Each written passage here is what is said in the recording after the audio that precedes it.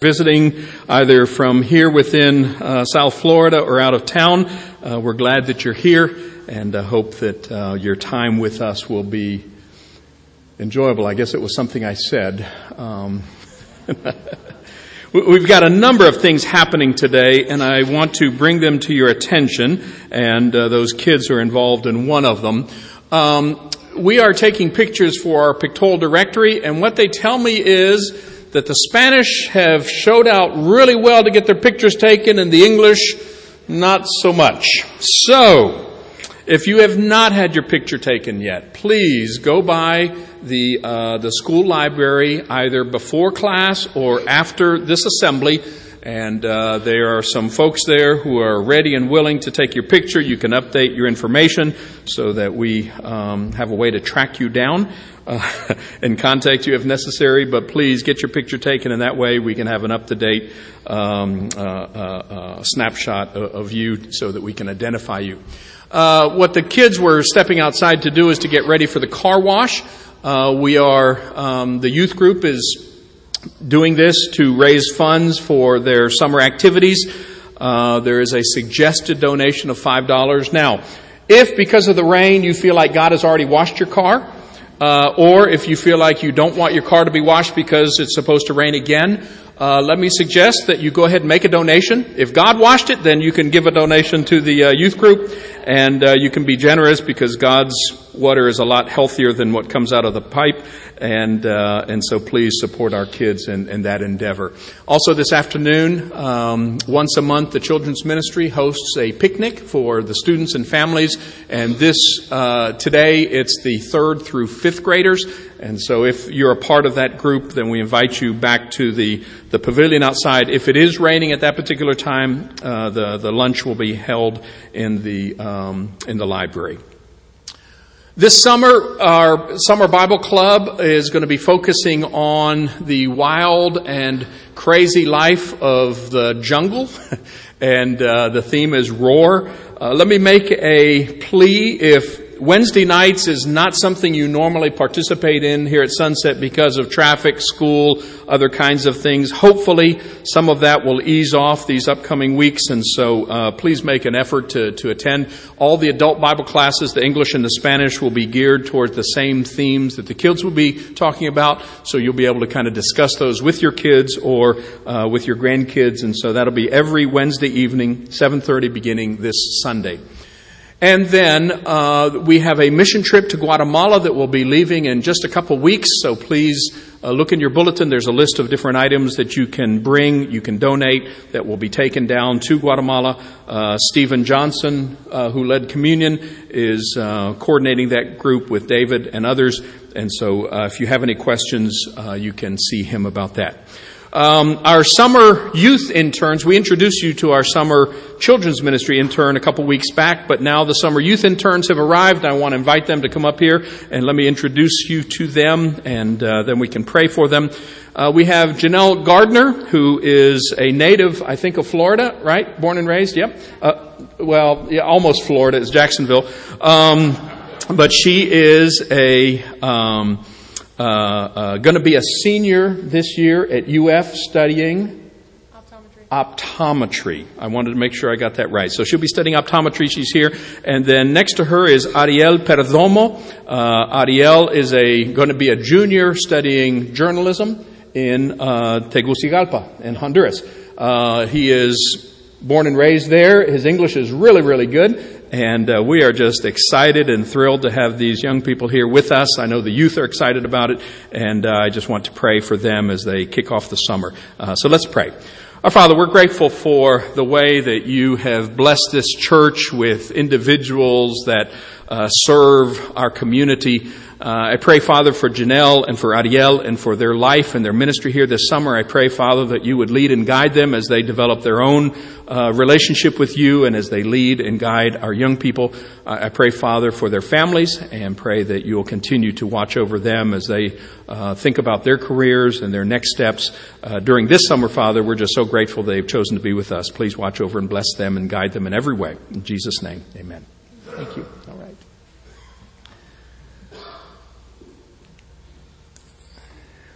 Now, there's some good news and some bad news about this text for today. The bad news. This is one of the more difficult, disturbing, and surprising texts and stories in the New Testament. It's not a nice story. When you hear this story and we read through it, if you don't squirm just a little bit, if you don't scratch your head, then you might not be getting it. What you're going to see, what we're going to see, is that Jesus is not very cozy and comfortable all the time. He calls us to a life that is way beyond our own ability to live. But there is some good news. The good news is that God is on our side. And while He recognizes this is a process we need to go through, we don't go through it alone. We go through it with His presence and also with the presence of one another. So I'm going to read the text. I invite you to listen, and then we'll kind of walk through it and then kind of clarify some things as we go. This is from the book of Mark. And the scripture says, as Jesus started on His way, a man came up to Him, ran up to Him, and fell on his knees before Him. Good teacher, he asked, what must I do to inherit eternal life? Why do you call me good? Jesus answered. No one is good except God alone. And you know the commandments. Do not murder, do not commit adultery, do not steal, do not give false testimony, do not defraud, honor your father and mother. Teacher, the man declared, all these I have kept since I was a boy. Jesus looked at him and loved him. One thing you lack, he said. Go, sell everything you have and give to the poor, and you will have treasure in heaven. Then come and follow me. At this, the man's face fell. He went away sad because he had great wealth. Jesus looked around and said to his disciples, how hard it is for the rich to enter the kingdom of God. The disciples were amazed at his words, but Jesus said again, children, how hard it is to enter the kingdom of God. It is easier for a camel to go through the eye of a needle than for a rich man to enter the kingdom of God. The disciples were even more amazed and said to each other, who then can be saved? Jesus looked at them and said, with humans, this is impossible, not with God. All things are possible with God. Peter said to him, we've left everything to follow you. I tell you the truth, Jesus replied. No one who has left home or brothers or sisters or mother or father or children or fields for me and the gospel will fail to receive 100 times this in the present age, homes, brothers, sisters, mothers, and children and fields, and with them persecutions, and in the age to come, eternal life. But many who are first will be last, and the last shall be first. I kind of agree with Mark Twain on texts like this. Mark Twain said, it ain't those parts of the Bible that I can't understand that bother me. It's the parts that I do understand. You see, this text is pretty clear. And, believe it or not, I'm one of the rich ones. And so are you.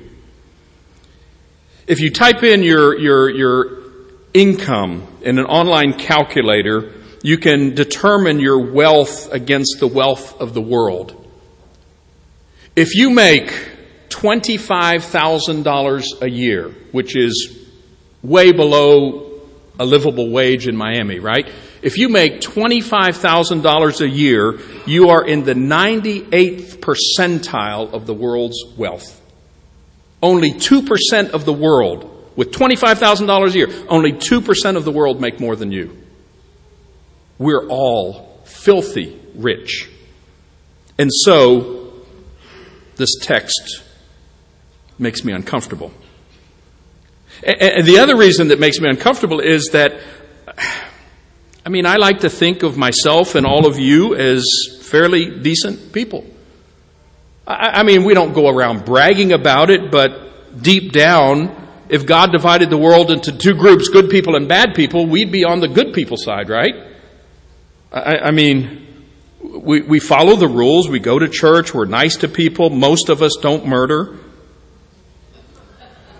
We take care of our kids. We give money away. We don't shoplift. We like to try and recycle. We volunteer. I mean, we've got our problems and our issues, but for the most part, we're decent people. Just like this guy. So as we walk through the text, we're going to look at some things that might be disturbing, but at the same time, hopefully when we end up, we'll see that this is a journey that Jesus has invited us on. Now, remember, as I mentioned last week, this section of Mark is dealing with some pretty hard things to hear and to live with. Jesus raises the bar on our lifestyle and our relationships in ways that is really challenging. And today is no different. What we're learning is when Jesus invites us to follow him, this isn't a stroll through the park, or this isn't a walk along the beach with a sunset. This is excruciatingly difficult to the point where you might think, I can't do this. Now, Mark tells us a couple things about this man. One, he was running. People in the ancient world didn't run often, and especially if you had some sort of status, you didn't run. This man ran. Second thing, he fell on his knees before Jesus, which again is something that you wouldn't typically see in public. The third thing is he calls Jesus good. We don't know whether he was using a little bit of flattery, but it's possible. And then later on in the text, Mark tells us that he was wealthy. So you have this wealthy man running and throws himself at Jesus' feet. And we get the impression that he's just a really good guy. He's followed the rules. He's done what he needed to do.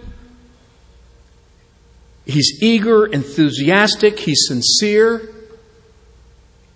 Jesus kind of throws him a curve with this whole, so wait a second, why are you calling me good, which doesn't explain. God is good, but Jesus is God, so in a sense, he was good. And then he says, well, you know what the commandments are, right? Don't murder, and so on. Adultery, steal. And then the man says, you know, I've been doing those since I was a kid.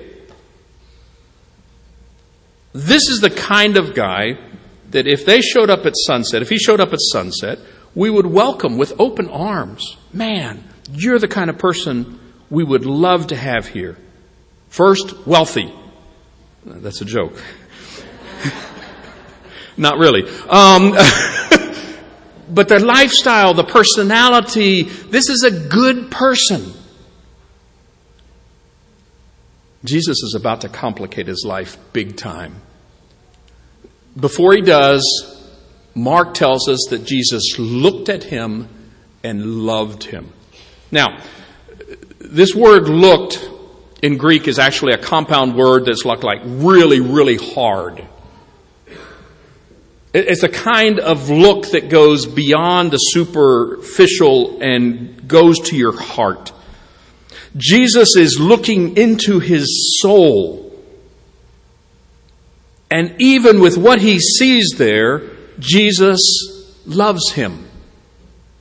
You know, I think one of our fears about confessing our sins to one another is because our fear is if you really knew what I had in my heart, you wouldn't like me anymore. If you really knew the doubts or the struggles, then I might not have any friends. Well, God looks deep inside our hearts. He can see through all of our pretense and all the things we do to cover up our faults, and he still loves us. He sees what many of us can never see. And as he loves this man, he realizes there's one more thing. Now, when the man hears there's one more thing, I can imagine him thinking, ooh, good, one more command and I'm good. Easy peasy. Let me have it and let's move on. And what is the one command? Go, sell everything you have, give to the poor, come and follow me. 5 commands, 5 imperatives. It's a lot for one thing, right? Doesn't seem like one thing. But the man realized that it was one thing too many. The man's face fell, and he walked away sad because he had great wealth. And then Jesus emphasizes how difficult it is for the rich to get into heaven. See, when I see that verse, I think of the rich that, live on Fisher Island, Star Island, or one of the Hibiscus Island, or whatever those islands are over there. I think of people that live in these billion-dollar mansions. I think of the really rich. But remember, in the world, my $25,000 a year puts me in the 98th percentile. How hard it is for a guy like me to get to heaven. And then automatically I'm thinking, wow, man, I don't want to sell everything. I don't want to give everything away. And then I remember, hey, Jesus talked to a rich guy named Zacchaeus. And Zacchaeus only had to give half of his stuff away. I want to be like Zacchaeus. But the point of all this is that Jesus isn't after our money. He's after us. And whatever it is that stands in the way of him getting us is that one thing. So as Jesus begins to deal with his disciples about this, as they start muttering and wondering, man, if the rich can't get in, then I'm toast. He says it's hard to enter the kingdom of God. And then he mentions this camel in the eye of a needle, which is so absurd. He was using the largest animal that was around in those parts and the smallest thing that he can think of. About 800 years later, people said, well, he wasn't really talking about a camel and the needle. He was talking about this gate where you had to kind of bend down low to get through. Well, it was 800 years later that they came up with that gate. I think Jesus was talking about a camel and a needle. And I think what he's saying is following Jesus is as close to humanly impossible as you can get.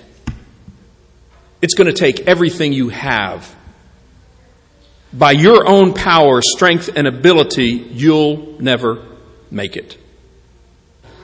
But with God's supernatural power, you will be able to overcome, and you will be able to follow Jesus as he expects. Now, as Peter's listing this, he's thinking, wait a second, we did that. We left everything. And so he points out, hey, we've done all that. And Jesus agrees and says, if you've given up home, property, if you've given up family, brothers, sisters, mother, father, children, or if you've given up fields, which is your livelihood, your income, basically the 3 things that you have to support yourself. You have the property that you were raised on that you will inherit. You've got the family to help you out. And then you have whatever job you might have. If you've left those for the sake of the kingdom, then you will receive that and much more.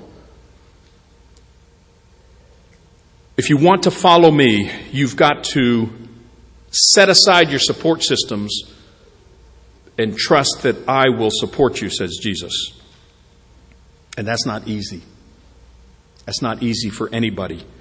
New Christian, old Christian, someone who's been doing this for a long time. At my stage in life, I think that I should be able to make these changes and these adjustments and this faith deeper. What I find is that it's not as easy now as it's just as hard as it was then when we left home and family and moved to Argentina, raised family, then we moved back. Following Jesus isn't that easy. Now, to help us understand what was going on here, you have a slide of the 10 Commandments, okay? 2 tablets.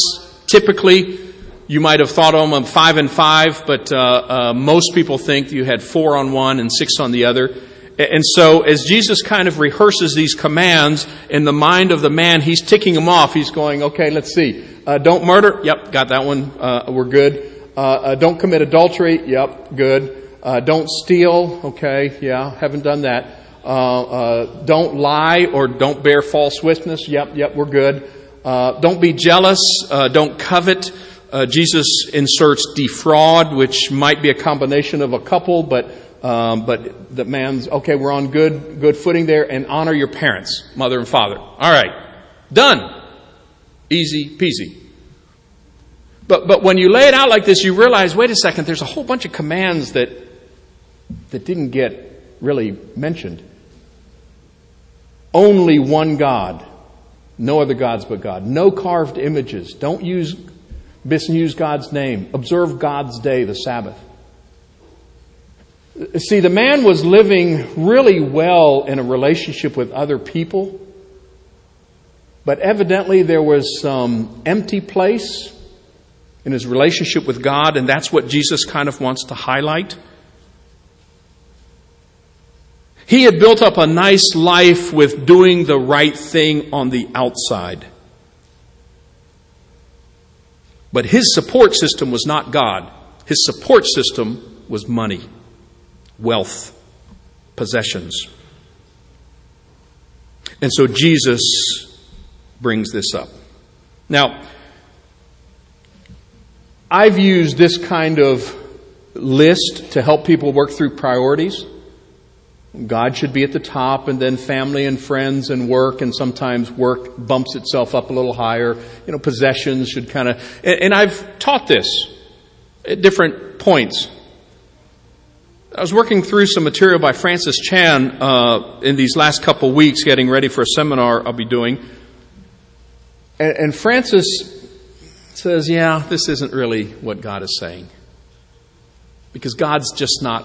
Even if I make him the top of my list, I tend to say God's kind of like, just part of the list. What Francis says is, in fact, if there was room on the slide, there'd be even more distance and more space. Like God is in a class way and above all to himself. And then everything else is kind of lumped together in a secondary role. And that's what was happening with this man. I'm sure if you would have asked him, he would have said, yes, I love God. Yes, I respect God. Yes, I honor God. But his life was more like what you have here in this list, and what Jesus is suggesting, this is kind of what I'm looking for. This is kind of what I'm looking for. C.S. Lewis said that following Jesus was like going to the dentist with a toothache. What you want the dentist to do is just stop the pain, deal with the specific tooth. What the dentist wants to do is to fix your mouth and fix all of your teeth and make sure your jaw and your gums and everything are healthy. Dozens of people, says Lewis, go to him to be cured of one particular sin of which they are ashamed, which is obviously spoiling their day. And Jesus and God will cure it, but he will not stop there. That may be all you asked for, but once you call him in, and once you begin following him, he'll give you the full treatment. Because Jesus doesn't want our money. He wants us. Money might be what's standing in the way. He wants to do this entire overhaul, beginning from the inside out. What we want to do is just make some minor superficial changes and call it good. So this morning, you might have come to Sunset, eager, enthusiastic, looking for eternal life. And this morning, Jesus has looked deep into your soul, and He has loved you. And then He says, you're lacking one thing. What would Jesus say is your one thing? It's not going to be the same for all of us. It might be wealth or possessions. What is that thing that you've said out loud or in your head? If I can't have this, my life is over. What is that one thing that means more to you than life itself? What is it that you would put in the I live for blank? It might be some sort of physical attribute or ability. It might be a lifestyle. It might be children, grandchildren. It might be an addiction when I think of what dominates my life and what is it that I cannot live without. For some of our students and younger people, it might be Wi-Fi or internet or smartphones. In one of the places we lived and ministered, there was a young man that was just a really good kid. And he was the son of good Christian family. He was the place kicker on his high school football team. One 4th of July, he and a whole bunch of other kids from our youth group were just out being kids, lighting off bottle rockets. Well, bottle rockets are designed to go up unless you point them at someone else. One of those bottle rockets went into his eye. He lost his eye. Well, many people encouraged him and said, it's not the end of the world. It's just an eye. But what he realized was, in order to be a kicker, you have to have that depth of field that you can only have if you have two eyes. And so after living and struggling and moving and starting over with his family in a different city where no one knew him, and he showed up as this individual with this particular limitation, he decided that he couldn't continue with that life anymore, and he decided to end his life. And obviously there were a lot of factors with depression and struggle, but it all came down to, if I can't play football, then my life as I know it has no meaning. And that's so tragic for a young man that we all felt had so much potential, but he just went deeper and deeper into that rabbit hole until he convinced himself, and I think with some help from the evil one, that his life was over. Well, I don't know where you are today, but if you're facing something like that in your life, don't walk away. Don't give up. The man walked away from Jesus, and in one of the few recorded instances where someone to Jesus' face said, no thanks. Because you see, it is hard. It is humanly impossible. But Jesus makes clear, with God, all things are possible. Now, it's not going to look like what you want. It might not feel like how you like. It might not be how you have it played out in your mind. But God will surround you with people.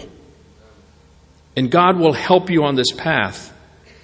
See, every one of us who are walking on this path, it's but for the grace of God.